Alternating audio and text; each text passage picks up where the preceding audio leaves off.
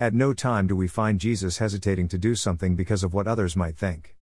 That is why we find him mixing with people and going places he should not have gone according to religious people of that period.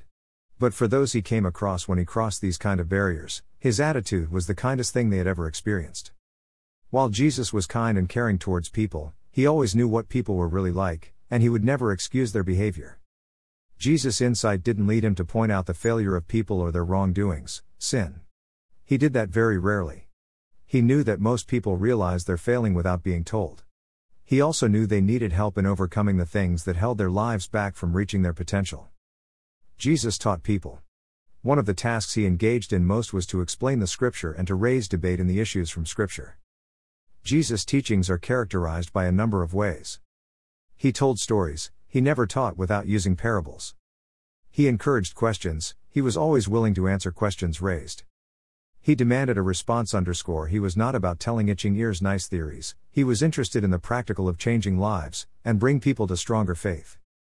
He made people think. A lot of times Jesus made proactive statements in the stories and did not explain them. He wanted people to think for themselves, about his words and make their own discoveries. We can't live somebody else's faith, we need to find the truth about him and what he was saying for ourselves. He challenged irrelevant chit-chat, he has a message, the message is life-changing.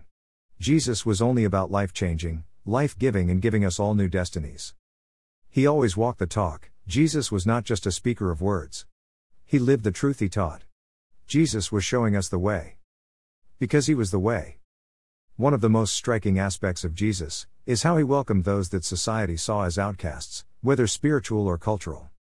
Even the most marginalized in society. Tax collectors, Luke 5 verse 27-32. Lepers, Matthew 8 verse 1-4. Sinners, Luke in verse 36-50, we are all sinners, but these were the people deemed by the religious people of the time to be. Jesus displayed qualities that were and are so rarely seen. Jesus made a way. Jesus said, I am the way, the truth, and the life. We are all sinners, but once we accept him we are saved by his grace. New life in him is available to us, and he is there to help us. Ask him, what have you got to lose? Jesus was the creator who died for his creations to resort to us what is and was lost through wrongdoings, sin.